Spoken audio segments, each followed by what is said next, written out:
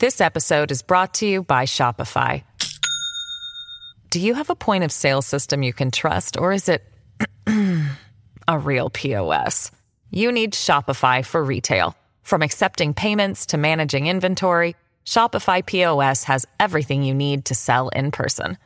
Go to shopify.com/system, all lowercase, to take your retail business to the next level today. That's shopify.com/system.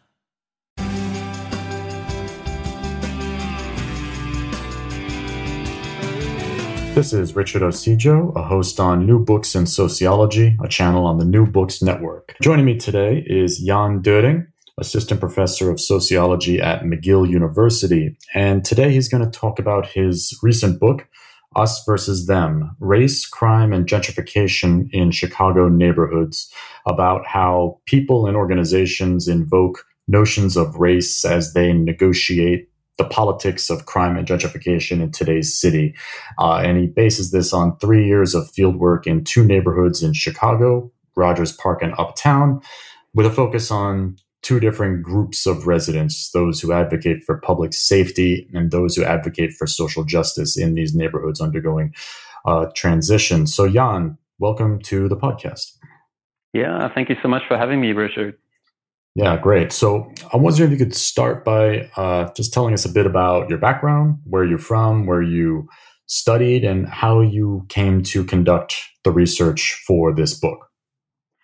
Right. So now, as you said, I'm an assistant professor of sociology at McGill, and I received my PhD from the University of Chicago. And the book emerges out of the dissertation that I wrote to graduate from the University of Chicago. I'm originally from Germany. I've always been interested in race and ethnicity in various contexts and shapes, but I wasn't really coming to the United States to study race. It just sort of imposed itself on me. And then I got very deeply into that topic at the University of Chicago and decided that it's something that I wanted to study. And my methodological background is interpretivism and hermeneutics, and so I'm very interested in meaning making. And so I was trying to find a site in which I would find a lot of micro interactions in which people would negotiate race, and perhaps in which racial conflicts might have to be negotiated. And I tried out a few sites in exploratory fieldwork, and these racially diverse neighborhoods, Rogers Park and Uptown, that you mentioned, were the ones that I eventually settled on to conduct the study. Yeah, cool. So now you start the book with a very intriguing scene. You have a group of mostly white residents in Rogers Park who go out one night around their neighborhood for some what you call positive loitering. They walk around looking to deter and report suspicious activity and to just signal to people that they're not going to tolerate street crime. They're out there and they're watching. So we're going to get to positive learning a little later on, but here in this episode, they have a brief encounter with a group of Black residents who are hanging out, and they're awkwardly staring at them, and that group starts yelling Trayvon Martin, the young Black boy who had been recently murdered at the time. So just tell us a bit about these folks, this group of public safety advocates. They're one of the groups that you focus on in the book, and then the social justice advocates who aren't in this episode, but are the other group that you focused on. Right. So yes. So people generally fell into these 2 camps that you mentioned. The people who were mostly worried about crime and public safety, they called themselves public safety activists because that was the goal that they strove for. And I'm just taking that as the language that they used themselves. And the other camp consisted of people who were essentially arguing that these efforts to reduce crime and gang violence and disorder were ultimately just covert or even just barely covert gentrification strategies. So that camp very much opposed public safety initiatives and very much pushed political leaders, housing developers, and people like that to fend off gentrification by building more affordable housing or by preventing housing turnover. And these groups in those 2 camps, public safety and social justice, they existed in a variety of different forms. But for me, as an ethnographer, one of the most interesting forms were these positive loitering groups, because I would go out with them typically at night and walk around the neighborhood, and I could watch them as they, first of all, mulled over their whiteness or not, right? What it would mean for people to be mostly white in a racially diverse neighborhood, and to police that neighborhood on your own, and to decide when you must call the police, when it's warranted to call the police, who is likely a gang member and who is not. And the group that I'm studying the book with was very much on the side of false positives, very heavily and unabashedly. So they essentially thought that most of the people who were Black and who they encountered in public in the evening were gang members. And so their goal was really to send them home, or if they saw them doing something slightly illegal or provocative, to call the police in order to control them. But often it's just sufficed when they would stand around and watch them. And in this case, this group of young people just fought back by making a racial claim, right? By challenging the positive loiterers with racism, saying, we know what you guys are doing. You're watching us because we're Black. And perhaps you would even like to go further if you just could do that. And for me, these kinds of situations are situations that I was really interested in, because they involve situations of racial legitimacy, right? When is an action primarily revolving around race? How can it be justified? What is discrediting about it? And how do people respond when they face what I call racial challenges, when people push back against them, when they say the behavior that you're currently engaging in is just unacceptable against the background of the fact that you're white. Yeah, so this, like you mentioned, this is in this episode a bit, some of the racial claims making that your participants are engaging in, and this becomes very central to the book's analysis, specifically how and when people invoke race and what they hope to accomplish from doing so. And you just mentioned that there's a type of racial claims making called racial challenges, and the other that you examine here are racial neutralizations. So if you could tell us a bit, what are these concepts more specifically, and what are some of the other ways that you saw them used? Yes, so claims making comes out of this approach of claims making comes out of constructionist sociology, where we're trying to understand discourse just as a set of constructions. Ultimately, in the beginning out of the study of social problems, how do people produce social problems by framing phenomena in certain ways that then warrant some kind of intervention? And I just decided to try to apply that same approach to race, because I saw people engaging in that very frequently, and having come out of the library and having read the literature on racial politics and racial conflict, that is actually not something that I found very much. So there's a very large literature on colorblind racism and colorblindness as a defense against charges of racism in sociology. Many folks have studied that, but surprisingly, racial challenges, so the kinds of actions that people engage in when they want to discredit someone for engaging in racially inappropriate behavior, this is not something that, to my knowledge, other sociologists have very much looked at. And then I would also add that people overlook a lot of racial neutralizations if they focus only on colorblind rhetoric. For example, people might have certain counter narratives that portray the action that they engaged in racially benign ways, or they could apologize, try to alter their behavior. They can engage in all kinds of other maneuvers on top of this colorblind rhetoric that we know relatively well. And so one of my goals when I analyze all of these situations in which people clash with each other is to look at how do they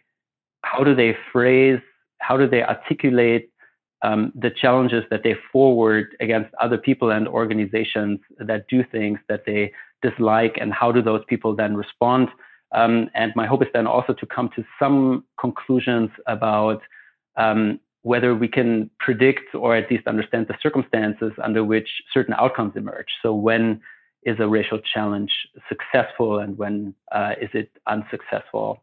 I think this is new in the sociology of race. I hadn't really found very much on this there. And specifically, something that it allows us to do is to think not only about exchanges between racial groups. So, for example, Black people charging whites with racism, but racial challenges play out more broadly too. Whites challenge each other over behavior. Black people challenge each other over racial behavior. For example, I saw in the book people calling their Black neighbors Uncle Toms because they would go to community policing meetings, and white residents would call out positive loiterers for engaging in racially questionable behavior. And so I think this framework is just a bit more flexible and comprehensive than the tools we've had to think about racial discourse before. Right. And the context here for analyzing racial claims making is especially important because you're dealing with gentrification, with gentrifying neighborhoods. So obviously with racial segregation in neighborhoods exacerbating inequalities and being the predominant residential pattern in the US, more integrating neighborhoods like gentrifying ones then provide these fascinating cases for analyzing a variety of issues surrounding racial conflict. And you write and mentioned a bit earlier that you began this project really with an interest in racial politics, but you realized from hanging out and talking to people that it was crime that was perhaps especially important to them and had emerged in these neighborhoods as a key political issue. So I wonder if you could tell us how early on this realization came to you in your fieldwork, and what, just in general, what some of the discussions in the literature are on crime and neighborhood change that you are engaging with here. Mm. I had this realization quite early. I was looking for ethnographic entry points to start talking to people about issues that they're concerned about. So I spoke to some social workers, to residents that I met, and they sometimes had different perspectives on this. But my real exploratory fieldwork began in 2010 when the next wave of aldermanic elections was underway. And so I went to campaign debates. I collected the flyers that candidates would hand out. And I was just talking to people on the street about what is this election about, what concerns you, and what do you hope to get out of it if your candidate is elected.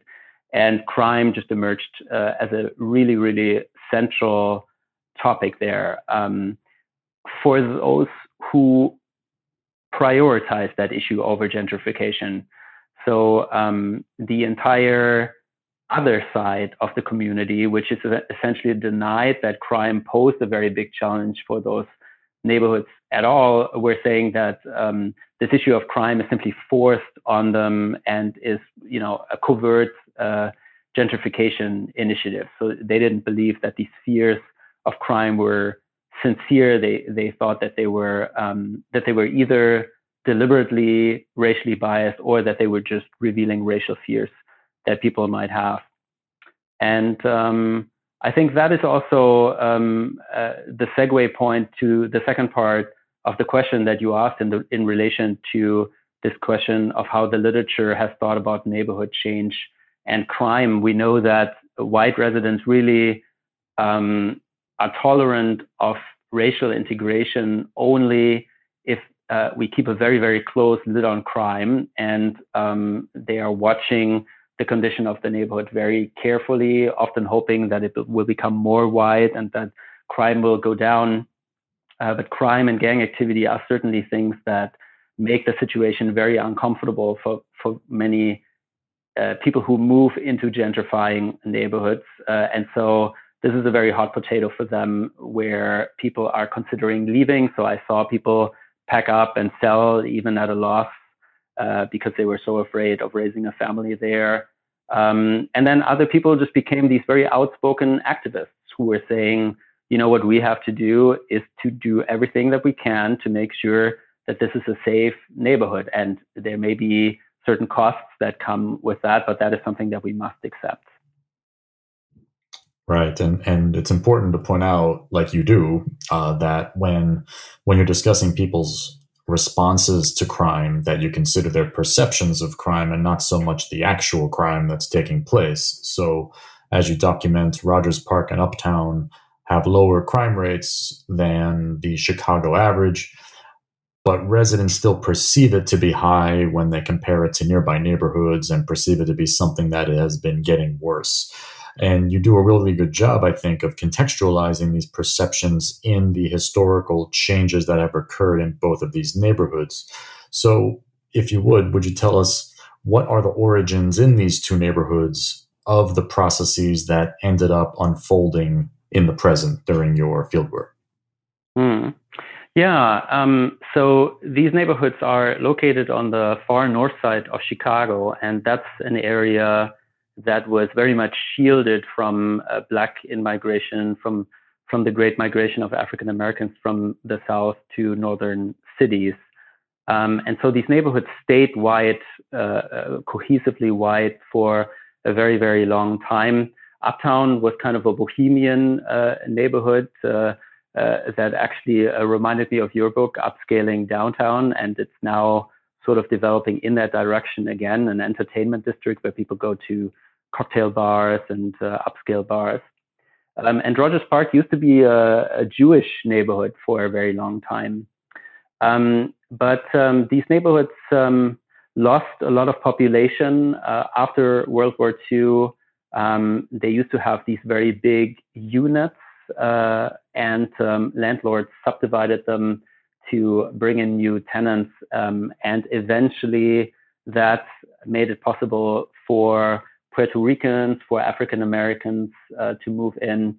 There's also a large Vietnamese refugee community there, people who fled Southeast Asia when the communists won the war there. So these are highly diverse, highly racially diverse neighborhoods. Their Black population is about 20%, but they have a lot of other population groups there as well. And people have had negative perceptions about those neighborhoods for some time, especially about Uptown. It was kind of known as Skid Row throughout Chicago for some time because many people who had been released from mental health institutions were put into Uptown. So Uptown has a tremendous homelessness problem, and there are a lot of homelessness shelters there today. Still, but these were more, from the perspective of mainstream residents, these were more quality of life issues. And I think that around the 90s, real gang activity started in these two neighborhoods. And this gang activity really is unusual on Chicago's north side. That's just something that you don't find in other neighborhoods around there. You would sometimes have open air drug markets. You would have a lot of fighting between gangs within the same neighborhood, or other gangs that have close by territories.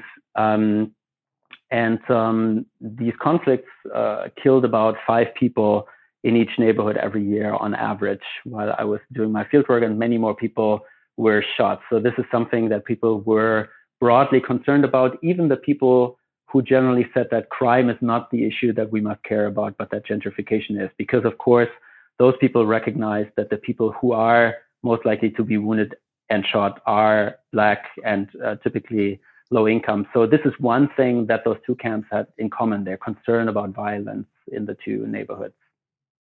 Right. Okay.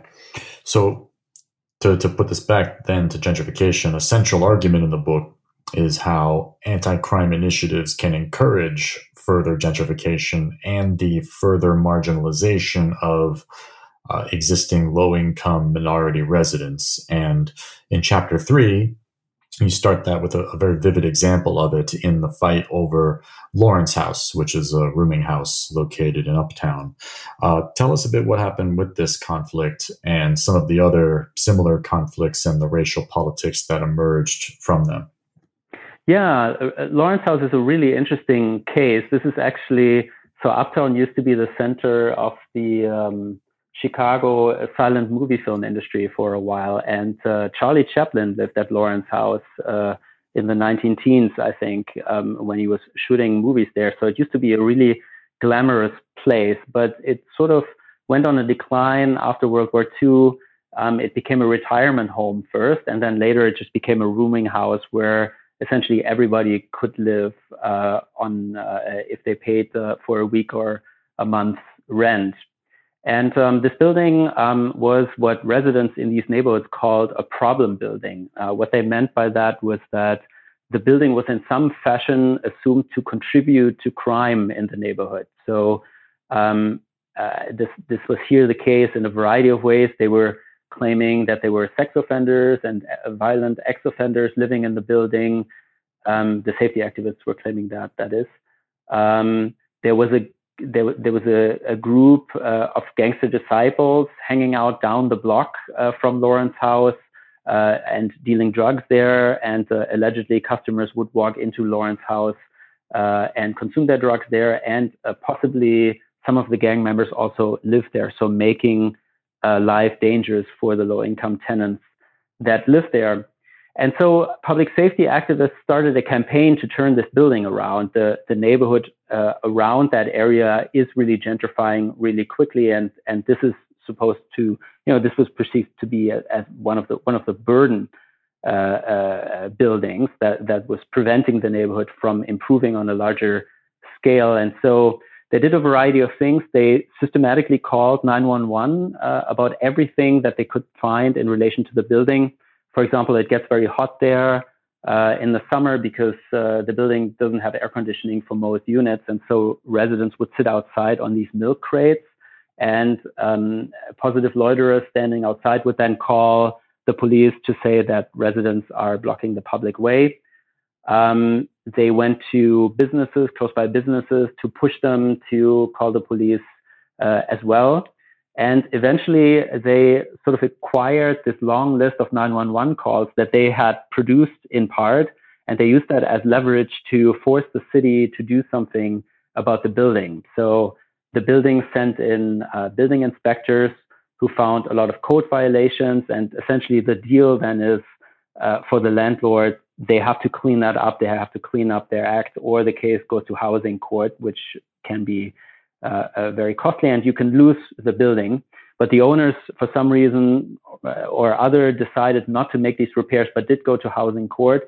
And so in court, under pressure of losing the building, the owners agreed to sell the building to a developer. And all the tenants who were living in the building were evicted. The building got rehabbed, and it now targets recently graduated college students. It has a cocktail bar on the first floor, on a coffee shop. It's really quite a textbook case of gentrification. And what's interesting here from the perspective of politics is that whenever you would ask the public safety activists what they were doing and why they were doing these things, they would say, we're doing this because we care about the residents and we want for everyone to be safer. But now, of course, the tenants don't live there anymore at all, right? So it's a very different outcome. And I don't want to engage in motive mongering and say what they really wanted is always this outcome. But I certainly didn't hear any complaints from people that this is what happened. And I saw this process that happened at Lawrence House, where you call 911 deliberately, repeatedly, then force this housing intervention, and then get the landlord to sell the building. I saw this 4 or 5 times occur in Rogers Park and Uptown. So the safety activists knew what they were doing, and they knew the steps that they needed to take in order to get these interventions to happen. And it generally led to the wholesale gentrification of the entire building. This episode is brought to you by Shopify. Do you have a point of sale system you can trust, or is it a real POS? You need Shopify for retail. From accepting payments to managing inventory, Shopify POS has everything you need to sell in person. Go to shopify.com/system, all lowercase, to take your retail business to the next level today. That's shopify.com/system. Yeah, wow. It's a really fascinating case. It really kind of encapsulates a lot of what you discuss in the chapter and in the book. So then moving along, how racial politics plays out in actual electoral politics in these neighborhoods plays an important role, especially how you saw the ways that fear of crime came to be used as a political resource to incite racial strife, and in ways that united some residents and divided others. You mentioned this was something you noticed in the aldermanic elections early on in your fieldwork. How did you see these dynamics play out in the actual electoral politics in these neighborhoods? Yeah, there were. So there was widespread discontent and fear of crime among the white residents, although not among all white residents. I should say that many anti-gentrification activists were white, and maybe we'll talk about this later when we talk about a later chapter where I look at that in more detail. But by and large, people were afraid of crime, specifically white middle class residents. And so something that I was very interested in was how politicians would deal with this issue of crime in electoral politics, because it has this strong mobilizing potential. You might think that if you run on crime and on gang violence, you can mobilize fearful residents behind you. But at the same time, you also face the risk that you might be portrayed as a racist, as somebody who is heightening fears that are actually irrational, that you're dividing people along racial lines by running in this kind of way. And what I found is that people really did do this quite a bit. They did really run on crime a lot. So out of the elections that I looked at, and I looked at historical elections in both neighborhoods reaching back approximately 25 years, most elections where there was a strong candidate challenging an incumbent revolved around crime. So in other words, the challenges were invariably claiming that the incumbent was too light on crime, and they really took very shrill approaches to doing that. There was one candidate who had a series of campaign flyers that just had these bold single words, one on each flyer: fear, crime, gangs, vacancy, right? And these are very strong messages. And we know from the political psychology literature that these kinds of messages do have an effect on how people perceive their neighborhood and how they perceive their neighbors. So people do become more afraid of crime as a result. But I'm also seeing that incumbents could try to resist these campaigns by portraying them as racist. And they would then be faced with the interesting challenge that the campaigns had generally no overt signs of racism in them. Of course, the candidates avoided this very carefully. So instead, you would have to find something that resembles that resembles a possible racist claim. So, for example, in one flyer that became the bone of contention in Rogers Park in 2007, I think there was a flyer that was passed around where a woman was walking alone in the dark in the neighborhood, and there was this shadow looming over her. I think the text was, "Are you afraid walking in the neighborhood at night?" And so people said that that dark shadow, indicated that the candidate was insinuating that there was a black resident there who was going to attack that white woman. Of course, white criminals also cast black shadows, but people would really engage in these semiotic analyses to find out, is this a racist campaign, and also how can we resist it? What mistakes did this candidate make that we can draw on in order to convince people that this is not the way they should be voting, right? That they should not give in to this temptation of voting on the basis of fear. And I found that this seemed to work, at least for a while, for some candidates, that candidates could hold on to office with a not entirely pro-gentrification strategy if they sort of staved off these contenders who were running on tough on crime campaigns. Yeah, let's turn to that direction a little bit, to the the social justice advocates and organizations who were the ones who were also known for resisting gentrification as a process in general. How did they engage in racial claims making? What were some of their goals? And you show how they were not fully able to realize them. What were some of the reasons for that? Yeah, so I describe a particular group of social justice activists in chapter 5. And this is a group that was formed after a very pro-gentrification alderman was elected in Uptown. In fact, he was the one who ran on this campaign with fear, gangs, crime, and so forth. And so he was very feared among the anti-gentrification activists. He was a very clear ally of the public safety camp. And so they were very worried about what would be happening now because the prior alderwoman had been their ally.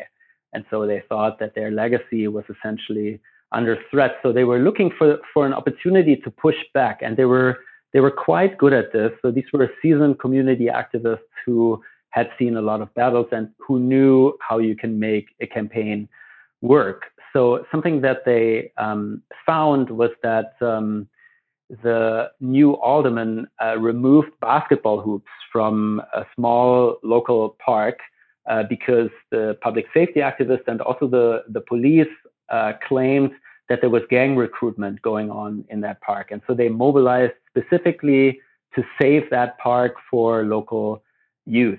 And I know that they picked this park in particular not so much because of the importance of basketball or this particular park, but because they knew that this was a good symbolic opportunity to push back. You can literally see Black people being displaced from public spaces, and you can show that there wasn't really very much crime happening in this park at all. That is something that they were able to show. They filed the Freedom of Information Act, and they found that there was hardly any crime happening in that park.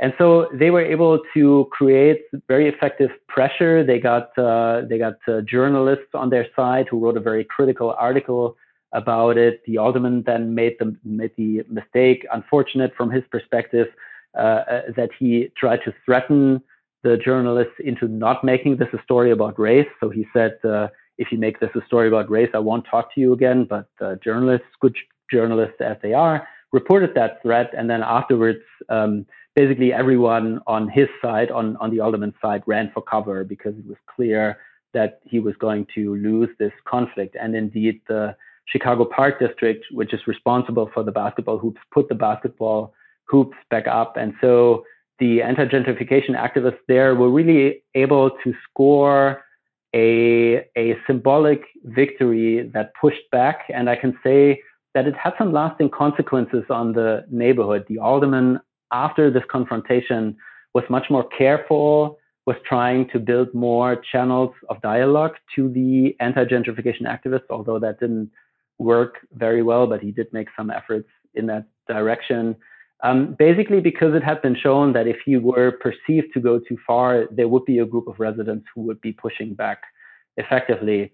So the campaign was successful from that end, but it also had some costs, I would say, and I write about those in that chapter there. This was a time when Uptown actually had an unusually high amount of gang violence. And because of this conflict, in part because of this conflict anyway, the people in the public safety camp and the anti-gentrification camp were so divided from each other, so bitterly divided, that they could not collaborate with each other at all. And so their efforts to reduce violence remained rather ineffective, which is unfortunate because there was ceasefire money coming into the neighborhood at that time. You know, ceasefire being this anti-violence, this violence prevention project where former gang members are hired to serve as violence interrupters. And in Uptown, I think one can say the program didn't work very well because the divisions there just polarized all the actors in the neighborhood very strongly. So I think this is a clear case of low collective efficacy in Sampson and Raudenbusch terms. People just didn't trust each other. They didn't think that they could work together across these lines. So that's a perhaps unintended cost that resulted from that too, from the successful resistance against gentrification in this case. So let's go back then to the positive loitering and the public safety advocates. A fascinating finding is that while these groups were important sites of racial conflict in these neighborhoods, you show how they were also a site of occasional interracial collaboration. Now, this micro level variation in community activism, I think, is a really cool contribution. So tell us how these groups navigated racial politics and engaged in racial claims making, especially considering this variation that you discovered. Yeah, so I was fortunate to have access to one group in Uptown and one in Rogers Park. And as I just mentioned when we were talking about the previous chapter, Uptown was a highly polarized environment when I did fieldwork there. And Rogers Park less so, because the electoral politics there were less contested. There hadn't recently been a contested case like this basketball court issue that happened in Uptown. And so I could see positive loiterers conduct this public safety work in environments that exhibited different levels of racial contestation. And to my surprise, I found that despite the fact that in Rogers Park, these positive loiterers, I call that group the Lakesiders, despite the fact that the Lakesiders were actually operating in a political field that was relatively calm and where collaboration seemed possible, they caused a lot of offense and were the target of many racial challenges because they were engaging in rather aggressive efforts of social control. While in Uptown, the group there, the Northtowners, were able to bring some Black and some white residents together despite this tense environment of polarization. And I would think that it reflects different forms of whiteness that emerge out of these social environment. Activists in Uptown, public safety activists in Uptown knew that public safety activism was a highly contested thing there. And so if you wanted to do it and get by all right, you needed to make efforts to make your initiatives look relatively open-minded and welcoming. And in Rogers Park, people didn't have that sense because there hadn't really been very much racial conflict there recently. And so the group there made no efforts. Instead, they made very aggressive efforts at social control, which, for example, led to these Trayvon Martin shouts that you mentioned at the outset. And this also became then reflected in people bringing in, with more or less success, African Americans into these public safety groups. So the group in Uptown was diverse, racially diverse, and became more racially diverse over time. It even drew in a few people from the anti-gentrification camp who became convinced that positive loitering could be a good thing if it's nonviolent and if it's racially diverse. And I think some very important bridging ties were formed there between communities that were really, in other terms, very divided from each other. In Rogers Park, people also tried to join that rather aggressive group, but they were all alienated from the group in some fashion because the group was just very resistant to the idea of making any compromises. For example, the local ceasefire organization in Rogers Park was interested in working with the positive loiterers there, and the community organizer who ran ceasefire, he was a very a good community organizer, very experienced. He just suggested to the positive loiterers that they might sometimes be wrong in their attributions of who they consider gang members, because there just aren't that many in that neighborhood. And so he suggested to the positive loiterers, why don't you come with me one day? I'll introduce you to some local youth. You'll then know them and you know their experience. And next time you're out, you know that those people are not gang members, right? Or that certain styles of dress and behavior don't necessarily indicate gang membership. But this is something that group of positive loiterers was absolutely not interested in. And this became well known throughout the neighborhood after a while, so that they essentially became hated by the entire social justice camp, and vitriol rained on them whenever they were seen. Yeah, let's build on this discussion of the group dynamics a little bit.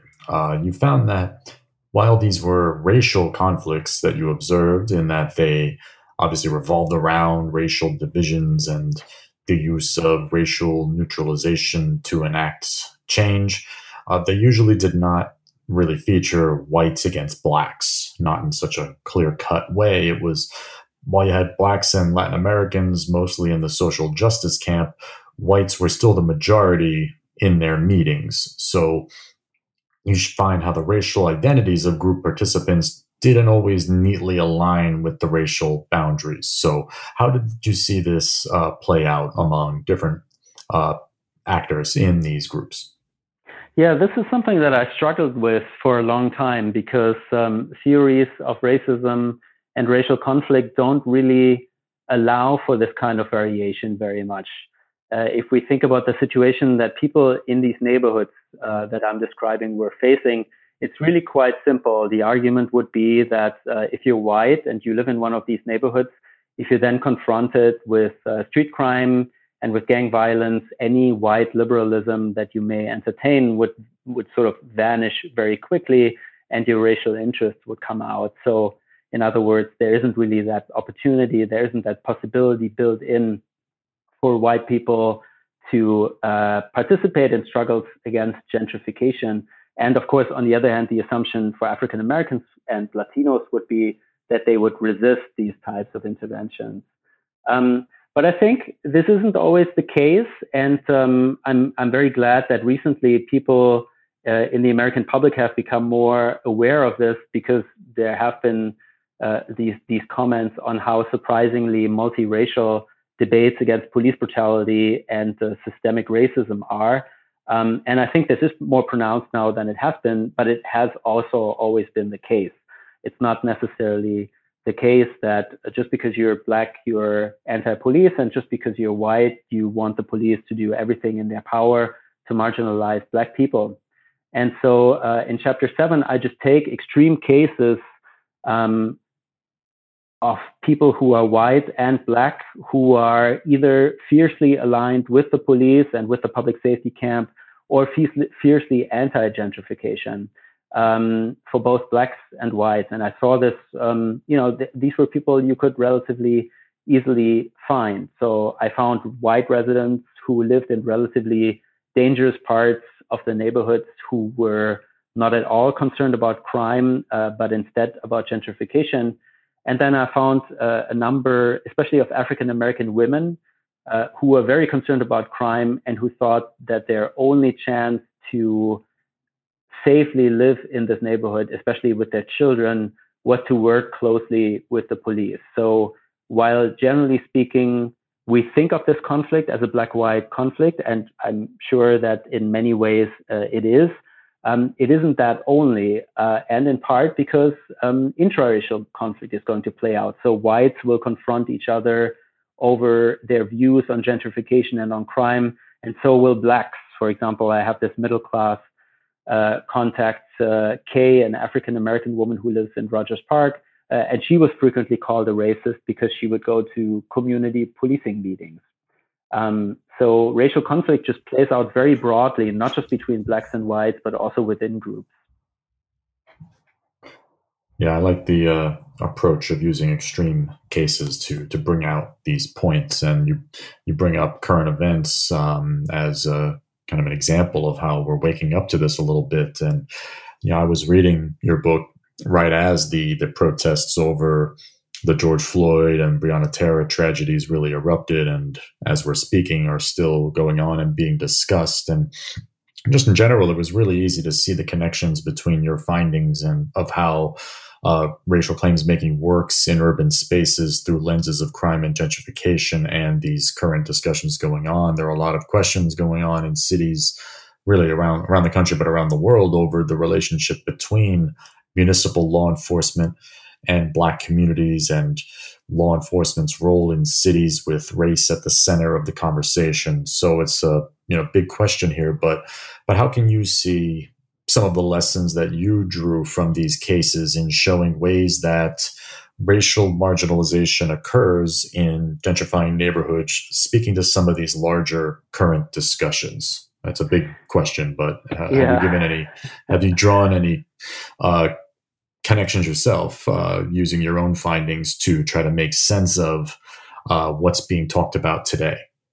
Yeah, I think so. I think I have a modest contribution to make there. So, and I think people who have thought about these issues closely will not find this overwhelmingly new, but I think it's important, and I also offer more detail into this line of thinking than there has perhaps been available before. So right now, the attention is on the police and police departments, and I think rightly so. We are talking about whether the police departments simply receive too much money, whether there are too many police officers, whether police officers are sent to many events that they eventually could never solve in any satisfactory way, whether police departments have too many people who are aggressive, poorly trained, or even hold racial animus on top of any subconscious bias that they might have. So we're thinking about the police, how to make it better, or even how to abolish the police. But before that, we were, before George Floyd, Breonna Taylor, Ahmaud Arbery brought that debate to the fore, we were also talking about these comical characters that have gone into history through their funny names like Permit Patty and Sidewalk Sally. So, you know, people who are calling the police on African Americans as they engage in lawful, normal behavior, like barbecuing or walking down the sidewalk or sleeping in a dorm room or whatever it may be. The most recent case will be Amy Cooper, the woman in Central Park who called the police because the black bird watcher asked her to put her dog on a leash, and she refused to do that. So I think these cases, this is the angle from which I come. I make the argument in the book that when we think about intensive and aggressive policing, we can't only think about factors from within police departments, but often the police actually have less discretion than we think they do. They typically show up at places because they have been dispatched there. Someone has called 911 and the dispatcher has sent them there, or a group of residents might have lobbied the police district commander. The alderman might have pushed that a particular park needs to receive more attention from police officers. And I saw all of these conversations and efforts happening in Rogers Park and Uptown. And so many of the confrontations with police harassment and with police brutality that people of color are experiencing in the United States are ultimately traceable to people using the police strategically in certain ways. And this is what the public safety activists were doing as they were advancing gentrification.